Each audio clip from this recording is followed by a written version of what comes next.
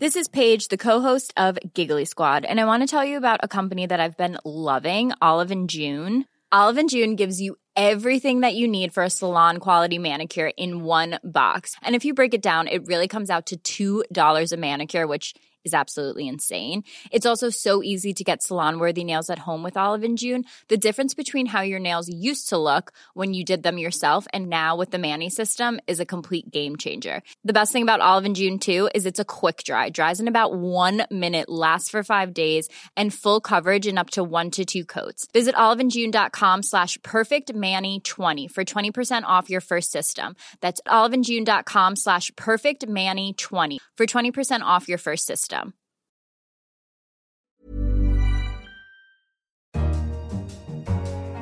Hello, I'm Simon Long, Finance and Economics Editor, and this is Money Talks.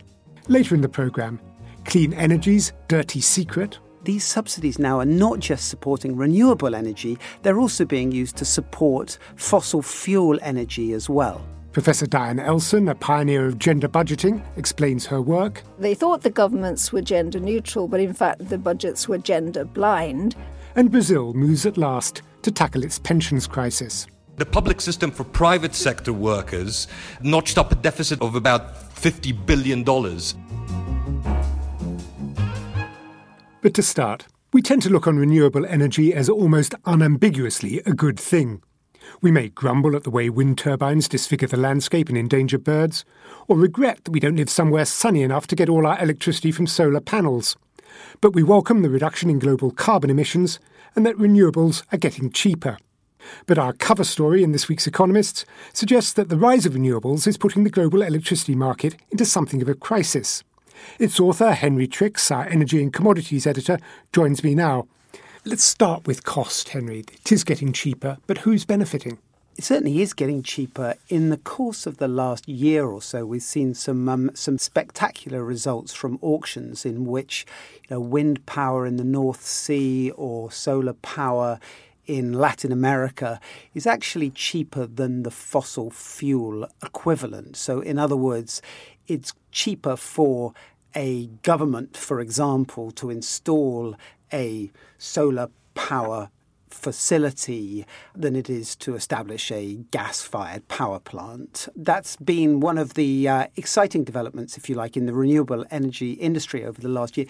The trouble is that all this power, especially in the developed world, especially in the rich world, is the result of subsidies. So we set out, the rich world about 10 or 15 years ago, set out to promote renewable energy, to use subsidies to bring down costs because they wanted to decarbonise the electricity system. And that was a thoroughly good thing to have done.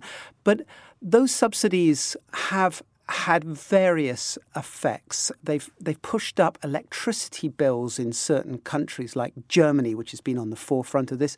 And so that causes some resentment on the part of bill payers. But more to the point, a little bit of renewables carries a very heavy punch. In fact, we sort of say that clean energy has its own dirty secret. And that is basically that those investments, this rollout of renewable energy has a big impact on global power markets, and it sort of disincentivizes investments not just in fossil fuel plants and whatever, but in renewables itself. So it's not very self-sustaining without subsidies. And I suppose you still need those old traditional forms of sources of power, fossil fuels and so on, because the wind doesn't always blow and the sun doesn't always shine, least of all here in London. Yes, that's exactly right, which is why one of the strange paradoxes of this sort of clean energy transition is that these subsidies now are not just supporting renewable energy, they're also being used to support fossil fuel energy as well. The fossil fuel plants can't really make it on their own because renewable energy is generating power all the time that the wind is blowing, for example. But on those moments when the wind dies down, they need a coal-fired power station or a combined cycle gas turbine to fire up very quickly. And in order to make it economically feasible for them to do that, the government has to keep on supporting them. As you say, renewables at the moment are still a relatively small proportion of global electricity generation, but they're going to get bigger and bigger. What does this mean for the electricity market as a whole? It's not structured for that, is it? Interestingly enough, in the last year or so, there's a sense that some of these problems that I'm talking about have begun to deter investment in renewable energy. So last year, there was a record decline in investment in renewables. But that's not something that we want to that we want to see. It may be economically rational, but ultimately we want to see greater penetration of renewables in the grid because that's the way to decarbonise them.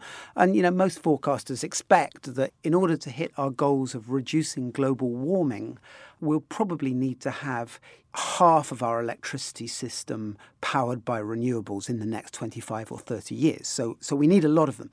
What we really need to do is we need to start thinking about the way that we talk about electricity, the way that we price electricity, and the way that we regulate electricity to come up with new mechanisms that are more flexible, that cope with this intermittency, for example, by reducing demand, by encouraging people to switch off their air conditioners, for example, when they don't need them. Or we can use more storage, more batteries. If we have more electric vehicles, hopefully they can provide some sort of place to store electricity. So there are lots of ideas out there, and there are businesses that are emerging to try and cope with this problem in the electricity system. But it's a long-term transition, and it's a work in progress. My thanks to The Economist's Energy and Commodities editor, Henry Tricks. So what do you think? Are renewables at the heart of an insurrection in the global power markets that's spreading across the developed and developing world? Let us know. You can contact us on Twitter @Economist Radio, or you can always send an email to radio@economist.com. Next, we meet Professor Diane Elson, an expert on gender budgeting and chair of the UK Women's Budget Group, a think tank. She describes herself as a feminist economist and has for years been taking governments, the IMF and the World Bank to task about the gender biases implicit in their economic policies. Now her work is making it into the mainstream. My colleague Elizabeth Winkler interviewed Professor Elson this morning and joins me in the studio now.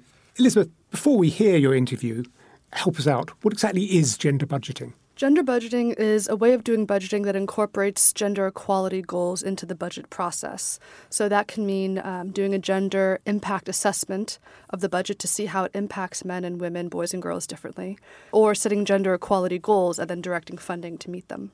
And Professor Elson, I understand, is known as the mother of gender budgeting. I first started researching gender budgeting by looking at a series of IMF papers, which were just published last year, surveying gender budgeting efforts around the world. And the economist I spoke with said, you really need to talk to Diane Elson because she's been doing this work for 20 years. I think she's just an amazing scholar. Thank you very much. And now let's listen to what Professor Elson has to say. As I understand it, your first question to her was, how did she get started in working on gender budgeting? I was working on the impact of IMF and World Bank structural adjustment policies on women in the 1980s. And I began to see how adversely women were affected by these policies, more so than men. Okay, how are these governments cutting their budgets? Why are they doing it in ways that disproportionately impact on women? So previously, have government budgets been sort of gender neutral? They've not been gender neutral. But gender has not been visible to governments in the way that they made their budgets. I described this when I was working on this in the 1990s as the budget. They thought the governments were gender neutral, but in fact the budgets were gender blind. And if they looked at the budgets through a gender lens, they would see that the measures very often had different impacts on women and men, boys and girls. So does gender budgeting help ministries that wouldn't normally think about women versus men, boys versus girls, take gender into consideration? It does. Let me give the example of agricultural ministries. It's very important in many countries, especially low-income countries, where a large proportion of the population get their livelihoods from agriculture. Large numbers of women, in fact, in some countries, more women than men, are farmers. But ministries of agriculture have tended to spend money on support for farmers without taking into account gender differences. I'll give you two examples. One is in terms of the educational outreach, the technical education services that are provided to farmers, where very often we found that in Africa they were targeting only male farmers. And so the way they were spending their money on extension services was not as effective as it could be. So they could change that, and they did start to change it once they realised that. An example I found from Australia, which is the pioneer country for gender budgeting, was analysis of the money that the government spent on research related to agriculture. And they found a lot more research was spent in relation to the large animals, cows, sheep, not very much in relation to the small animals such as chickens. But when you look at who does what kind of farming in Australia, it's the women farmers who are responsible for the smaller animals and the male farmers who are responsible for the bigger animals. So again, female farmers were not getting the equivalent research support that male farmers were getting. And once they realised this, they could address it and say, is there something we need to change here? So gender budgeting is sort of good budgeting. Is that Gender right? budgeting is definitely good budgeting, yes. It makes governments think much more clearly about exactly how are they raising and spending money, who is benefiting and who is not benefiting. Christine Lagarde, the managing director of the IMF, has recently recommended that the fund integrate gender budgeting in its advice to all member countries. Is this fairly new? This is new. The fact that the International Monetary Fund has done research on gender budgeting and now Christine Lagarde is giving this advice is new, and I welcome this. In the 1990s, with the research I was doing then, I was criticising the International Monetary Fund for not taking account of gender, not doing a gender analysis in the way that it operated, the way that it designed its lending programs. So I'm very pleased to know that there's been progress and the IMF is taking this up.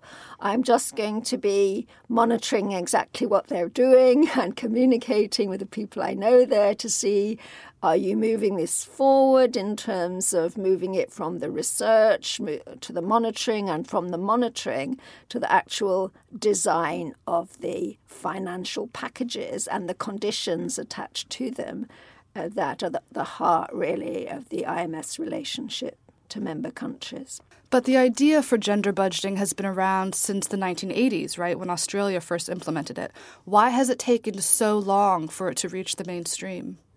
Several reasons, I think. There's an inherent conservatism about budgeting systems. Governments like to carry on doing what they've already done.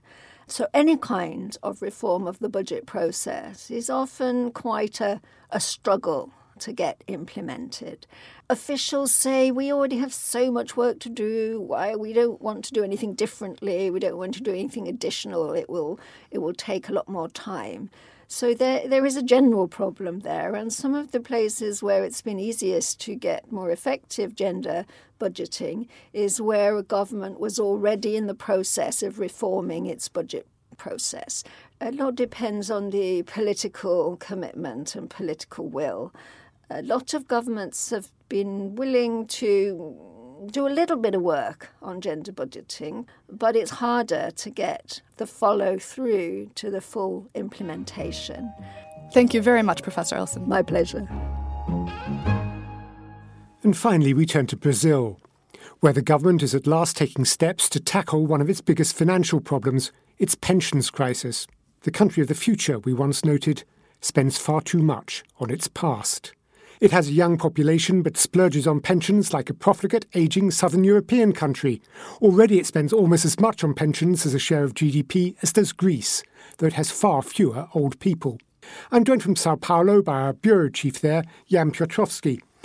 Jan, could you give us a sense of just how generous pensions are in Brazil? They retire on average in their mid-50s, which seems absolutely shocking given that their life expectancy has risen sharply over the past few decades when the Constitution afforded them the ability to retire at 60 for women and 65 for men, or alternatively, after having contributed to this pension system for 30 or 35 years for women and men respectively.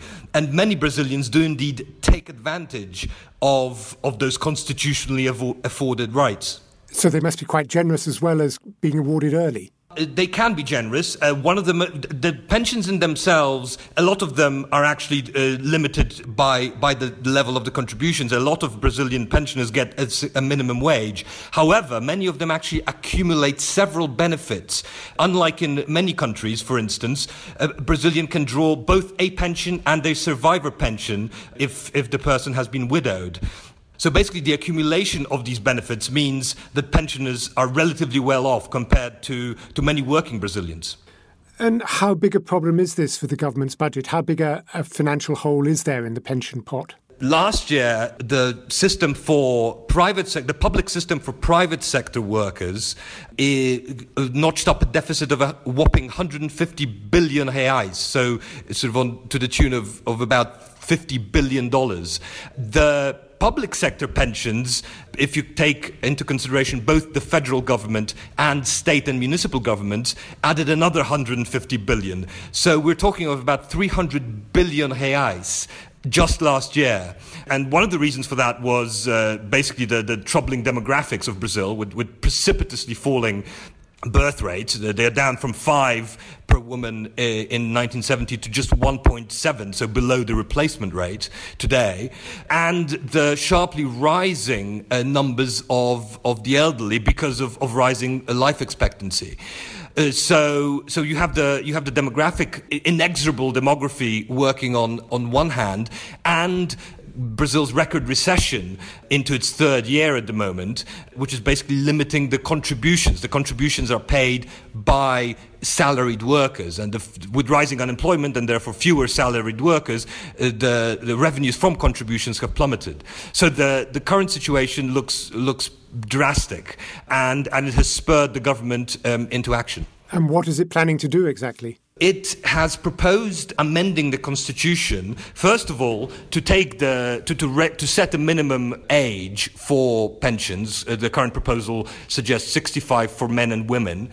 And actually to take the pension age out of the constitution to make raising it easier in future as Brazilians live longer, which is fortunately inevitable for Brazilians, less so for the pension system. And so that's one of the things that the government would like to see happen. Another is to make sure that Brazilians are no longer able to accumulate several benefits.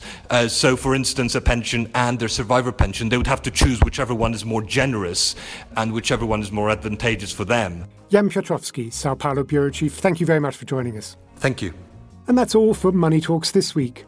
To read more about the topics discussed in this show, pick up the latest issue of The Economist or visit economist.com. And do join us again next time. In London, this is The Economist.